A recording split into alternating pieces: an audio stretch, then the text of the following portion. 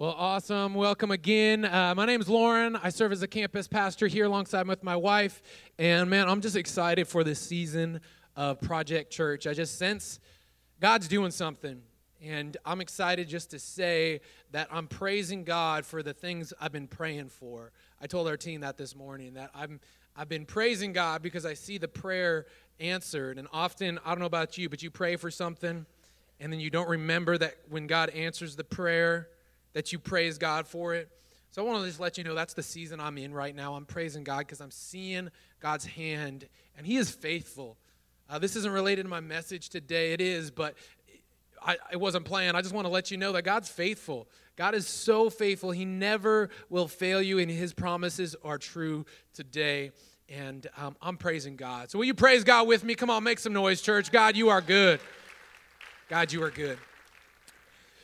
Amen. Actually, I want to do something. We're closing out this series in this chapter 4 of Philippians. We've been going through it.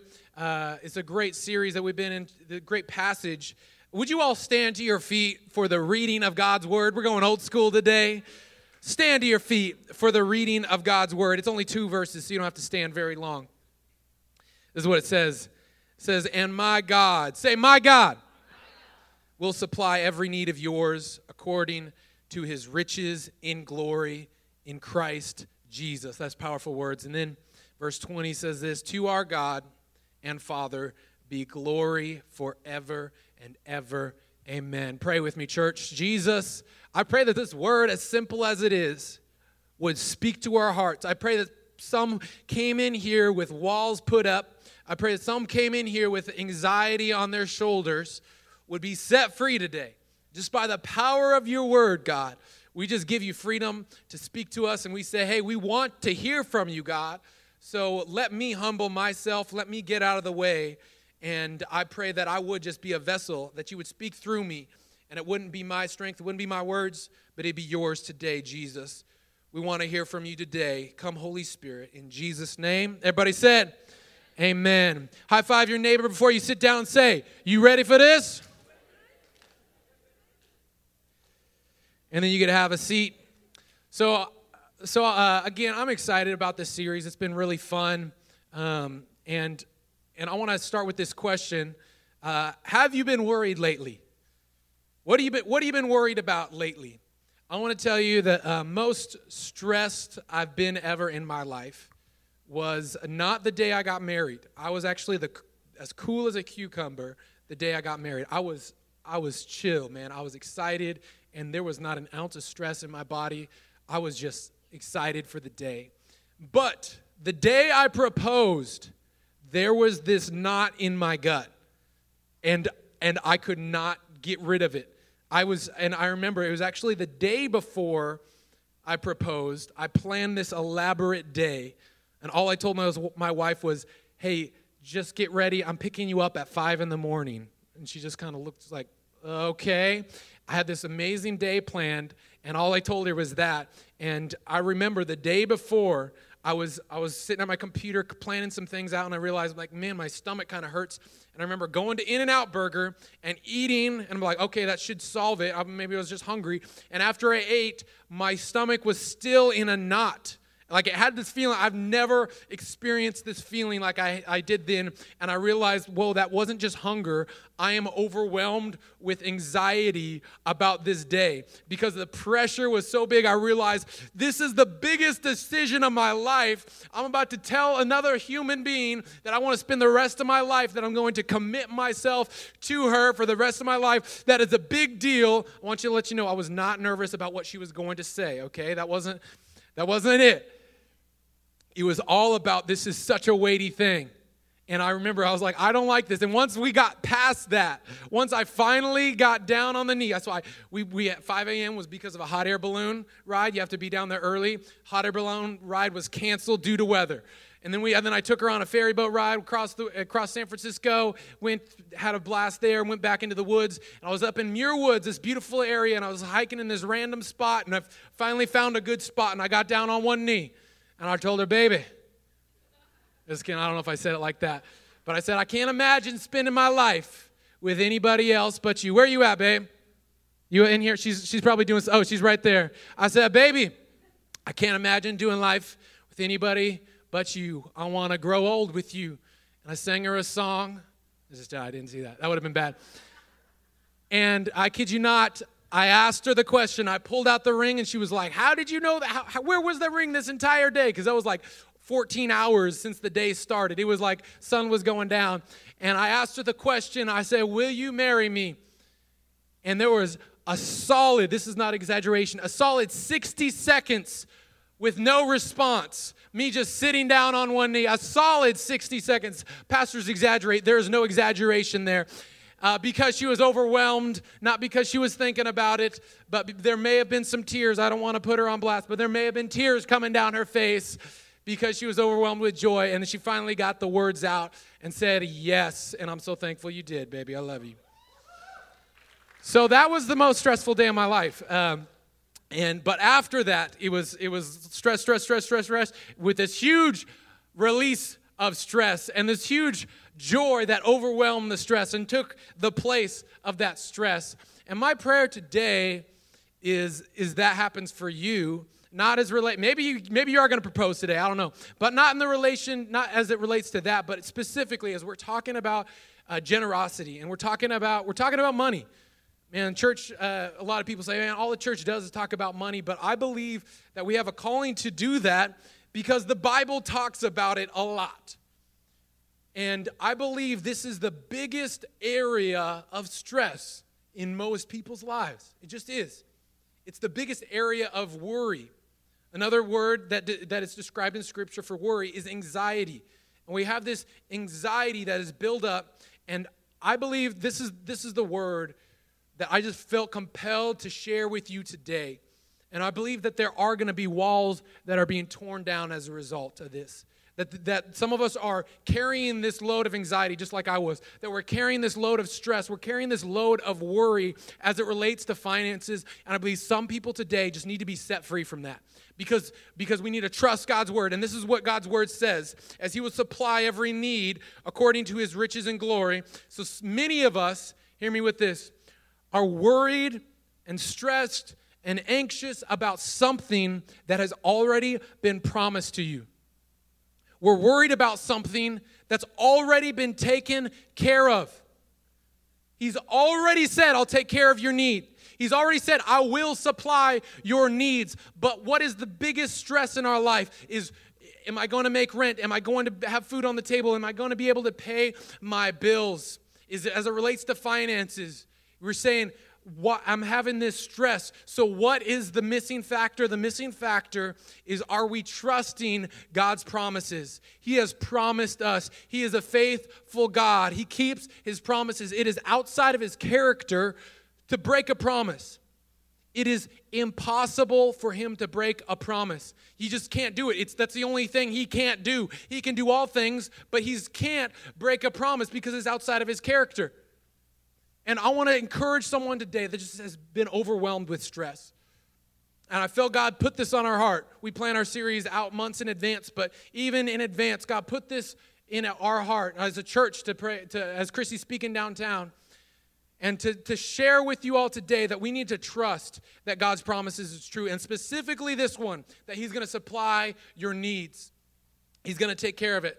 I want to show you another scripture, Matthew chapter 6, one of my favorites. Starting in verse 25, Jesus is delivering the Sermon on the Mount, and he challenges us in a specific way that I want to give to you as well. And this challenge, it starts off really, really in your face. He says, therefore I tell you, do not be anxious about your life. Don't do it. Don't worry about what you will eat or what you will drink, nor about your body.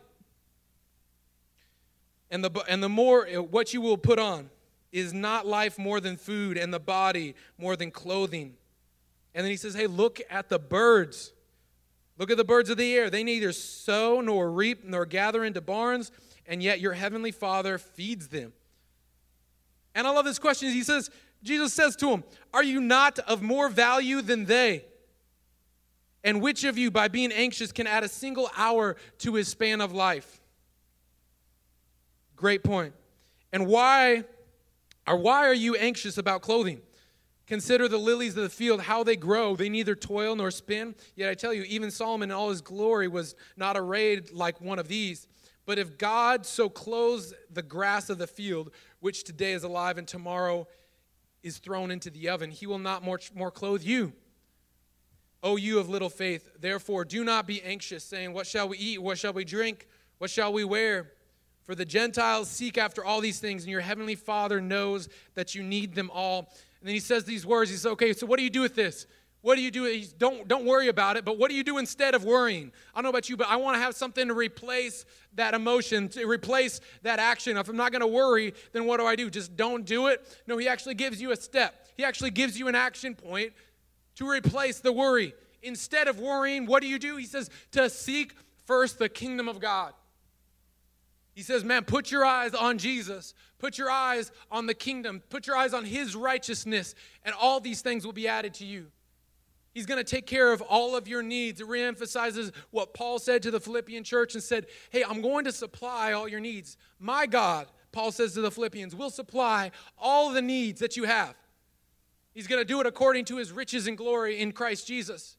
And that's going to be to the praise. That's going to be to the glory of our Father forever and ever. And he's not going to stop. It just keeps going ever and ever and ever. And he will never break that promise. He hasn't done it in this span of eternity, and he's not going to start with you.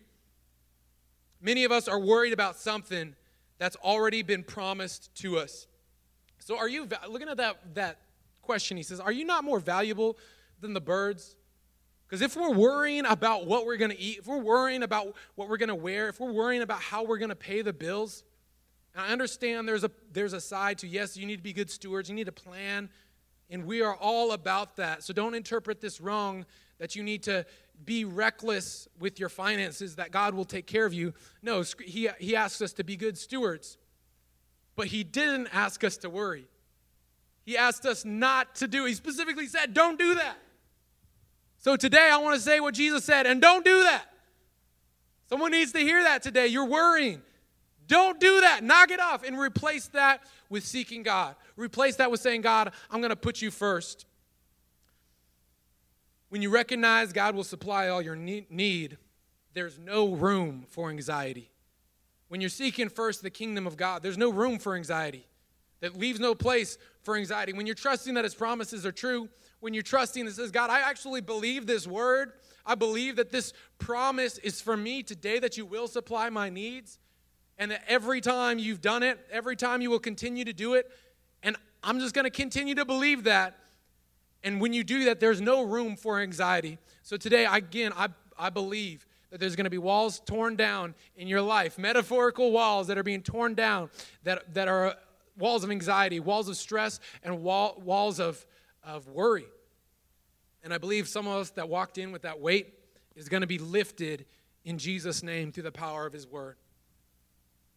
So here's the context. I want to look at just a few things that I notice about this verse and kind of just expose Scripture in a deeper way. And then I'm going to just pray for you. And I believe that is going to happen. Walls will be torn down. So Paul is writing this letter to the church in Philippi. So it's a new church. And what was very interesting, I love this letter because this is the only letter that doesn't really have any correction. Almost every single letter that Paul writes, especially to the church in Corinth, he was just saying like, hey, you guys are really screwing up. He's saying, don't do this, and just knock that off. He was just consistently being like, you guys are screwing this all up. But it's so interesting with the church of Philippi, he says, I'm going to take notice, and I'm going to actually praise you. The majority of it is just saying, thanks. The majority of saying, like, hey, keep that up. And this thing that you're doing, this thing how you're giving back to God, the thing how you've been supportive of me, it means so much to me. It means the world to me, and that's God providing for my needs. But I want to tell you, as you give, God's actually going to supply all your needs. And I think I take notice of this, and as I think about it, like, this was the only church that there wasn't really correction in, but more praise. And then I look at that and say, I want to be like the church in Philippi. I want to be like those people that just had the mindset of selflessness, that put others before their own, that have the mindset of generosity, that said, no, God's doing something here, and we're going to invest in that. God's doing something, I don't want to get behind it. I want to be generous because God's gifts are to flow through us. And so I want to just note a few things on here real quick, and then I'm going to pray for us. So here's the first thing I noticed, and actually in verse 20, I picked the second verse to start with. And verse 20 just says that. It says, hey, to our God and Father be glory forever and ever in Jesus. Amen. And what I take from that is, man, he's kind of wrapping up the entire letter right there. There's only a few more verses after this in the entire book. And he's just saying, like, look, this is all to God's glory. So my challenge with that is that you will praise God continually. I heard a question, a challenging question the other day that said, if you only woke up with what you praised God for the day before, what would you have? Think about it. If you only had what you praised God for the previous day, what would you have in your life? And it's a rhetorical question to make you realize that there's a lot to be thankful for. As a church, we're supposed to cultivate a mindset of praise, a mindset of thankfulness. Every day as we get into church, I'm not looking at the empty seats. I'm not looking at like, hey, we could have more people in here. I think that, and I pray for that. But what I focus on is I'm thinking, look at every single one of you amazing people. Look at every single person. I say, look at all the people serving on teams. Look at all the people that are being generous. Look at all the people that are plugged into community groups. And I'm praising God for what's God doing in our church. And every day as I come home, I'm not saying, man, I'm envying what I don't have. I don't go home to my house and say, man, this house is a dump. Man, we could have so much better. But I praise God for what I have. I praise God for my family. I praise God for a roof over my head. I praise God for a car that works. I don't envy a Tesla because I don't have a Tesla. But I praise God for my Toyota Sienna because it gets my family and I to A and B. And so I wanted to start with that as that simple act of, are you praising God on a regular basis? 1 Thessalonians 5. Challenges us in this way. It says, rejoice always, pray without ceasing, and give thanks in most circumstances. You know, he says, give thanks in all circumstances, every season of your life. You're like, I don't got anything to praise God for. Yes, you do. Find it. You got a roof over your head. Praise God for it. You have breath in your lungs. Praise God for it, because Scripture says every good gift is from Him. And so that breath in your lungs is a gift from God. Every breath, you're saying, God, you are good, and I want to praise God for it. Let's develop a mindset of praise continually, of thankfulness continually. Second thing is this, is we're supposed to give as He supplies us. See, we're always supposed to take the Scripture in the full context, not just these two verses, but as we've been going through the series, we remember that the Philippian church were the only ones who supported Paul when he started. They were doing it before it was cool. And so he goes from, Paul goes in order. He says, hey, thank you so much for giving. And then he says, but God will supply all your needs. Thank you so much for giving, but God will supply all your needs. Thank you so much for giving, but God will supply all your needs. Do you see the connection there? I want to challenge you to give as God supplies. Give out of generosity as God supplies. He calls us to do that. How many of y'all took your kids trick-or-treating this past week? It was a blast. You had trick-or-treaters at the door, and you see all these weird costumes, and it's a blast. It's fun. It could be on the edge. Don't get me wrong. There's some stuff that's not so kosher that goes on, but we redeem it for Jesus. You know what I'm saying? And so my kids went out, and this was, we kind of did it last year, but this time we really did it with our 3 girls and some neighbors as well. And what was funny is we live in a neighborhood where kids will come to our house too. But first we went out. And then halfway as we were going out getting candy from people, we realized we didn't bring candy for ourselves. I mean, we didn't buy candy to give out. And we're like, uh-oh. And then we got home, and some people were just giving, just because especially my 1.5-year-old, she's just so cute. She was Moana, or as she calls it, Nah. That's 1.5-year-olds are just so cute. And she went out, and they just kept on giving her candy and candy. And our neighbor girl, who's also the same age, just kept on reaching in the bucket. And she's 2 years old. They wouldn't stop her. She just was like, okay, this is how this works. And she just grabbed the bucket, goes back for some more, so she was just naming it and claiming it.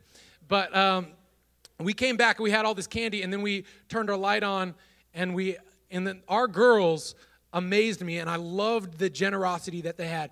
They gave out of what they had already been, they just got. They just received all this candy from others, and they were more excited to give it than they were to get it. They were out there with the door. They jump up with their bag, and they would be like, just take what you want. They were so excited for these other kids to come up, and they actually just got it from other people's houses, but they were so excited to give it just as they got it. And what I want to tell you is that blessings, the things God gives you, they're not supposed to flow just to you. God's blessings are supposed to flow through you. So we're supposed to give as He supplies. We're supposed to give as He pours out those blessings in our life. We're supposed to give as He gives to you. Blessings are not supposed to just flow to you. They're not supposed to stop on you. But God's design for us is to see the joy in giving, and to see that God's blessing is giving you. It's actually supposed to be even a bigger blessing when you give it to someone else. So I want to encourage you that the church in Philippi was realizing something, and that something is that it's a bigger blessing to give, and that as we receive, as He supplies, as He's supplying every need, we're called to give, to be generous. The last thing is to redefine your needs. He says God will supply, my God will supply all your needs. He didn't say wants, did He? And I felt like sharing this with you is that some of us have been upset with God. Some of us have been mad at God because He's not meeting our wants. He's not meeting our wants, and so we become upset and say, God, I thought you promised that you would do this. But God never said He would meet our wants. He would supply every one of our wants, but He says, I will supply all of your needs. And I want to encourage someone today to redefine your needs, to realign your needs with what that word means and what Jesus implied when He said that, or when Paul said that. He said, we supply all your needs. And as Jesus shared in Matthew 6 that we read, He says, hey, I'm going to take care of your food and your clothing. What are you worried about? Stop worrying about it. And some of us have been putting these desires, these wants in the needs category. And you need to be set free from that. Because I've seen people leave their faith, leave the church and leave their faith. As a result, they're upset at God because God didn't do what they wanted Him to do. And I'm going to tell you that's just poor theology. The only reason we could be upset with God in that area is if God's not failing, but we have a poor theology and a poor understanding of what He means when He says, supply all our needs. In college, I remember hearing this thing called Maslow's hierarchy of needs. And I want to go through that. It's this, over 100 years ago, they came up, this guy came up with this, like, what do our needs really mean? And what are the priority of that? There was a hierarchy of needs. And I want to go through that real quick. I believe we have a slide. The first thing is our physical needs, or our physiological needs. And that means you need air, you need food, you need warmth, and you need water. And Jesus said that who gives food to the hungry? The Lord sets the prisoners free. The Lord opens the eyes of the blind. I want to tell you that Jesus will take care of your needs according to this hierarchy that is taught in all colleges across the country. And then the second thing is safety needs. I don't know, look at Scripture. Psalm 16 says, I set the Lord always before me, but He is at my right hand, and I shall not be shaken. He is your security. We can run to Him, and He is your security. He meets the security need in our life, or the safety need in our life. The next thing, He meets the belongingness and the love needs. And this is one of my favorite passages of Scripture, and some of us just need to see these things and realize how He does supply all of our needs. Scripture says God sets the lonely in families. Because of His power, He sets us in families, and He provides that love need that we have, that belongingness needs that we have. The next thing up, and these are in order of how much we need them, of self-esteem needs. And if you ever need self-esteem, you realize who created you. I praise you, for I am fearfully and wonderfully made. Wonderful are your works. My soul knows it very well. And I'm fearfully and wonderfully made. You realize that God had purpose in you. There's no room for low self-esteem when you understand that truth. The last thing is this, is self-actualization. This has to do with your goals, your potential. Proverbs 16:3 says, commit your work to the Lord, and your plans will be established. See, God, you realize, according to Scripture, and according to this hierarchy of needs, that he does meet all your needs. But you notice on that list is not all the wants that we have. So some of us, we need to ask in faith, and I'm not saying that God won't supply those wants, but not every single one of those wants. We need to realign our theology, our understanding of what needs means. And I believe there's freedom in that too, and letting go and saying, God, I'm going to still pray for that. I'm going to still pray for all these things as they line up with your word, as they line up with God's will. But understand that God said needs and not wants. And Matthew chapter 6, verse 8, he says, I already know your needs. Your Father knows what you need before you even ask him. So he knows your needs, but he wants us to ask him. He wants us to call out to him. He wants us to rely on him. Realign your wants with what God wants, but understand that he meets your needs. The last thing I want to share with you all today is that God doesn't owe you anything. And that may sound a little weird, may sound a little off-putting, but God doesn't owe you anything. But he doesn't do this, he doesn't give to you out of a place of debt. He doesn't give to you out of a place of obligation. But what does he do? He gives to you out of grace. You don't deserve it. I don't deserve it, but he gave it to us. We don't deserve the love that we have from him, but he gives it to us.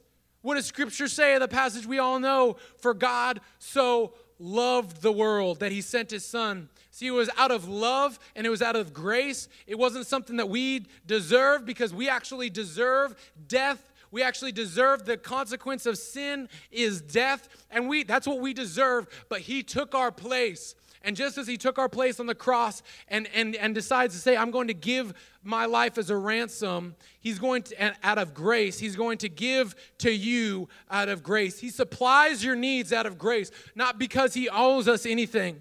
See, we can have this entitled mentality and say, man, God owes me, God's going to take care of me. And yes, we have the mindset that, yes, God will supply all of our needs, but he's doing it out of a place of grace. And just out of that same grace is what he did on the cross. Man, he didn't owe that to us. For God so loved the world that he took our place on the cross, that he sent his son so to die a painful death for our place, for our sins, to cover all of our sins, and that we could have eternal life. That's what we're called to do, or that's what we're called to receive. That's what he's promised us. And it's a promise, like I said, it's a promise not out of obligation, not because we need it, not because God says, oh man, I owe this to you, but God loves you so much. Some of us need to understand that God loves you so much that he's going to take care of you more than the birds. He's going to take care of your bodies more than the flowers.